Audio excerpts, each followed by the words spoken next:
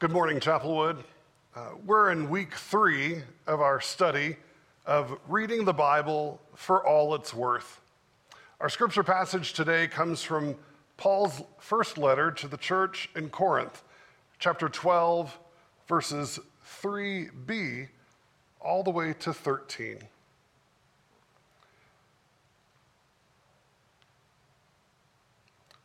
Therefore, I want you to understand that no one speaking by the Spirit of God ever says, "Let Jesus be cursed," and no one can say Jesus is Lord except by the Holy Spirit. Now there are varieties of gifts, but the same Spirit, and there are varieties of services, but the same Lord, and there are varieties of activities, but it is the same God who activates all of them in everyone. To each is given the manifestation of the Spirit for the common good. To one is given through the Spirit the utterance of wisdom, and to another the utterance of knowledge according to the same Spirit. To another faith by the same Spirit. To another gifts of healing by the one Spirit. To another the working of miracles. To another prophecy. To another the discernment of spirits. To another, various kinds of tongues, and to another, the interpretation of tongues. All these are activated by the one and the same Spirit, who allots to each one individually, just as the Spirit chooses. For just as the body is one and has many members, and all the members of the body, though many, are one body, so it is with Christ. For in the one Spirit, we were all baptized into one body, Jews or Greeks, slaves or free, and we were all made to drink of the one Spirit. May God add his blessing to the hearing, the reading, and the living of his holy word this day. So today is Pentecost. Today is that day we talk about the gift of the Holy Spirit. We talk about that story about the disciples gathered together in the upper room after Jesus' ascension. It's there in Acts chapter 2. There's a discussion about how they have locked the doors. They're in the midst of a festival in Jerusalem, and the doors are busted open, and a wind comes ripping through the room. And with that rushing wind, there comes tongues of flame that are above each disciple's head. And with the tongues of flame come the ability for each of the disciples to speak in a foreign language that they had not known previously to that day. It's a powerful gifting of the Holy Spirit. It is the birthday of the church. It is an exciting celebration. So you can see I've worn my red. I hope that you might wear red today as well. And the altar is beautifully decorated in red as well to symbolize that flame, that passion, that gift of the Holy Spirit. So our scripture today, Paul is writing to the church in Corinth. Paul's writing a response. This is a church that Paul had planted when he had gone through that area of southern Greece, that Corinth is a particularly important city there. It sits on an isthmus, a land bridge between the two sections of North Greece and southern Greece. It was rich primarily because of trade, because most trade between those two areas had to happen along that land bridge that Corinth was a part of. So in a lot of ways, Corinth was the new rich. They were the nouveau cool. They were the arbiters of style and new opportunities. And with that, arbiters of new style and new rich money, they also had a an ability to be greedy or to compete with each other or to try to be the best. Paul's letter is in response to a report from one of the church leaders there at Corinth. So as we continue where we left off, the day of Pentecost and this letter from Paul to the church in Corinth come together. Paul is writing because Chloe, one of the church leaders, has written to him that she is concerned about some problems in the Corinthian church and wants Paul, who planted the church, to give some pastoral advice. Paul addresses a number of issues in this letter, his first letter to the Corinthians. He talks about the issue of eating food that's been sacrificed to idols. He deals with whether women must cover their heads in worship, and some other odd traditions that the Corinthians had when taking communion.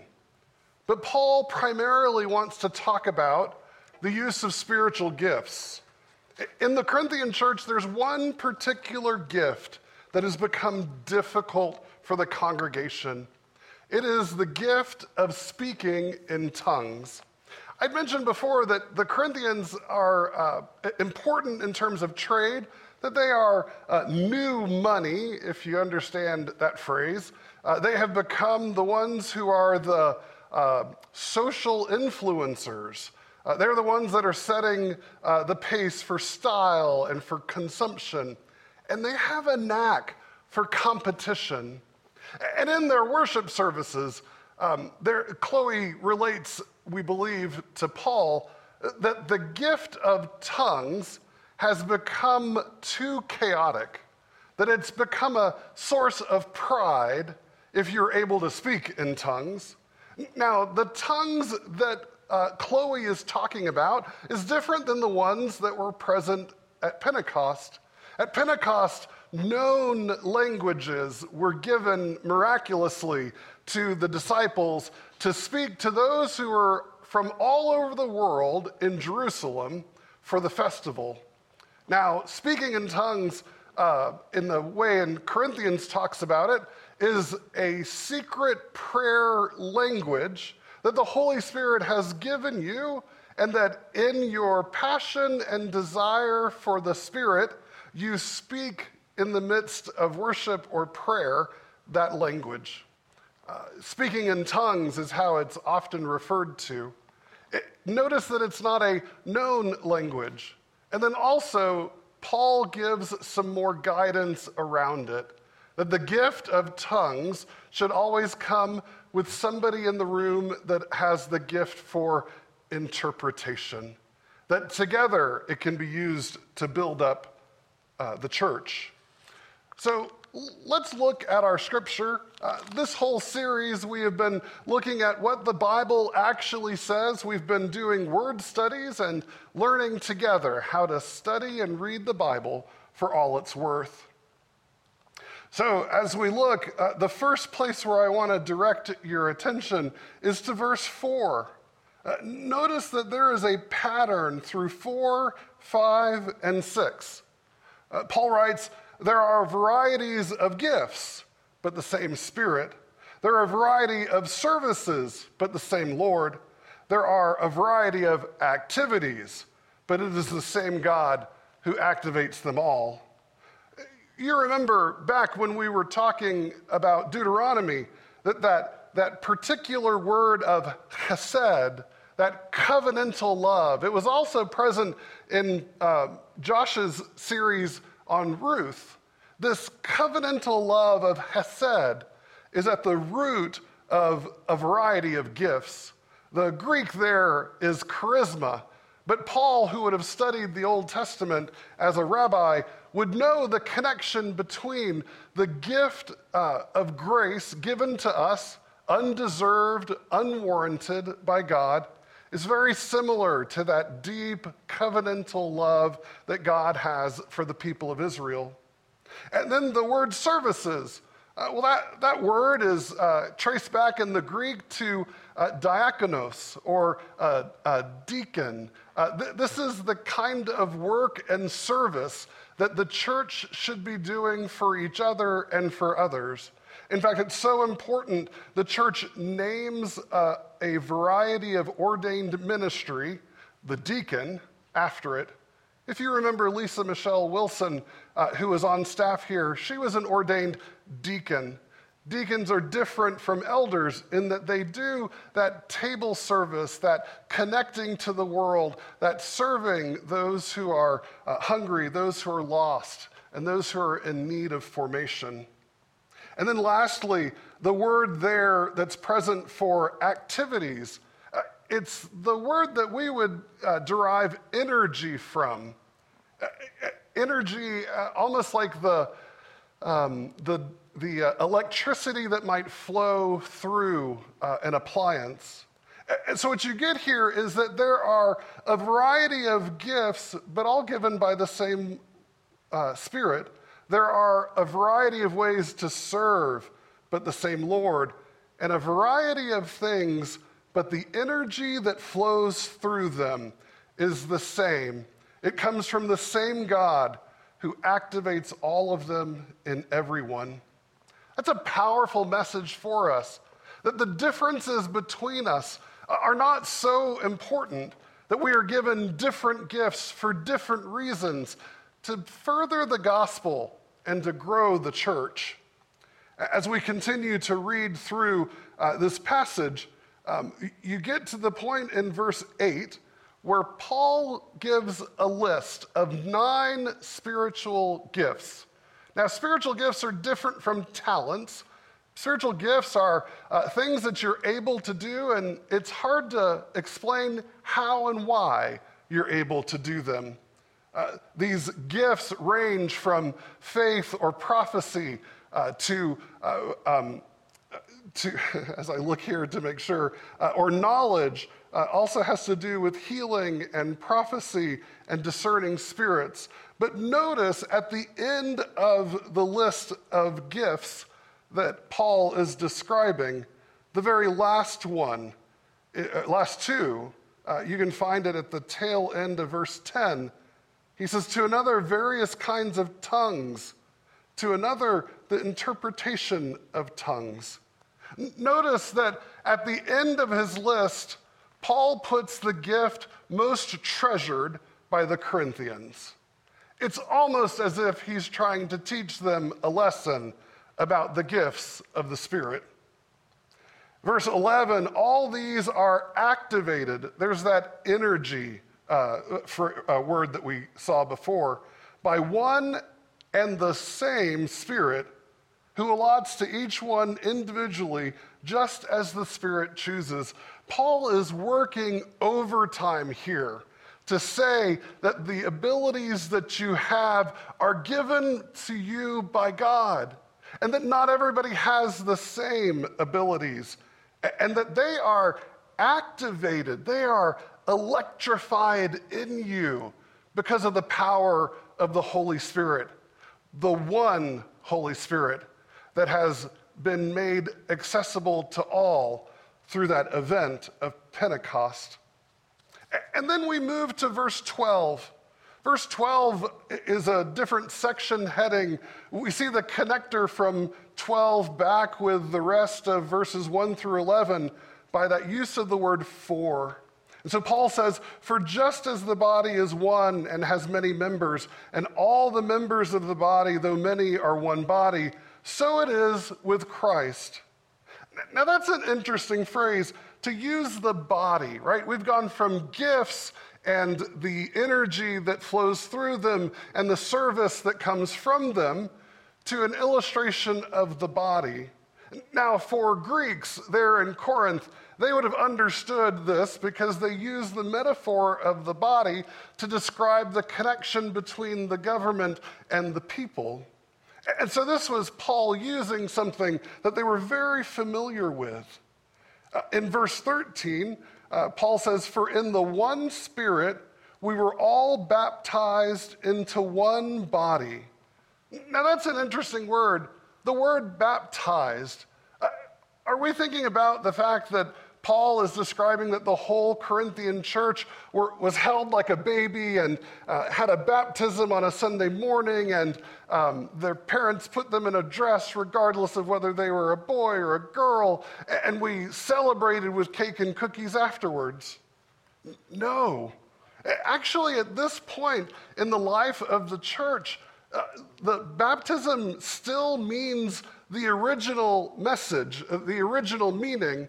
Originally, if you'd gone before the time of Jesus and used the Greek word baptizo, it would be the word to describe immersing something or plunging something under a liquid.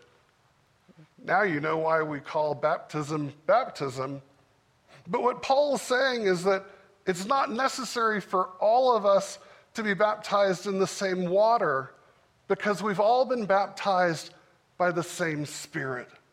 That's that powerful moment of Pentecost that stretches throughout salvation history and reaches us as well.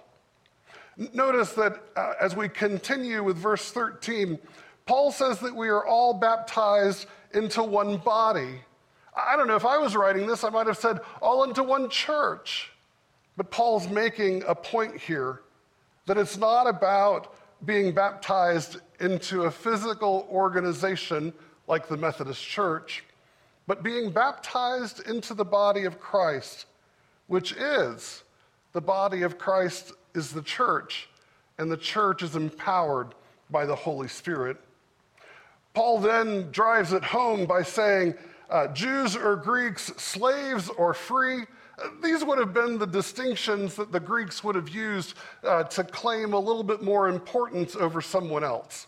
Like, I'm, from the city, or I'm from the country, or I'm a Republican, or I'm a Democrat. However you want to think about it. Maybe even I'm a Cowboys fan. We all have our distinctions. Paul here is saying that regardless of those distinctions, we are made to drink of the one Spirit. Notice that being part of Christ's body is not just an immersion experience, but an internal drinking of the Spirit experience. When we become Christians, the Spirit surrounds us. It becomes a part of us, and we learn to allow ourselves to be sanctified so that our gifts can be used by God in God's plan to transform the world and make disciples. As I think about today's series on focusing on the Bible, using the Bible in such a way, not just to memorize facts or to check off an expectation of devotional reading, but to use it to derive meaning for our lives. That's what it means to read the Bible for all it's worth. I wonder if over the last few weeks you've been reading regularly each morning or each evening a passage of Scripture to help derive and discern meaning and purpose for your life. As I read this passage today, it is hard for me not to think about the current events over the last week. I think it is both sad and tragic that we live in a world that needs now no more competition, that needs no more divisions or distinctions. Friends, what the world needs today is a group of people that are willing to serve each other with the gifts they've been given, a group of people who are willing to pour their lives out for those who don't have, for those who are without, for those who have no peace and no justice. It's fascinating that today is Pentecost, that the day that we celebrate the gift that God gave us is actually the thing that the world needs. In the midst of riots and protests, violence, the greed and destruction by looters, and a government that seems to be blind to the hopelessness that's present in a country that feels unmoored by a global pandemic. The world needs now is a group of people with many gifts but one Spirit. Friends, may we care for each other this week and care for those outside our comfort zone by using the gifts that God has already given us and allowing the Spirit to activate those and energize those gifts in us so that we might care for others, because I'm convinced that those outside these doors care little about what we know until they know that we care about them. In the name of the Father, the Son, and the Holy Spirit, amen.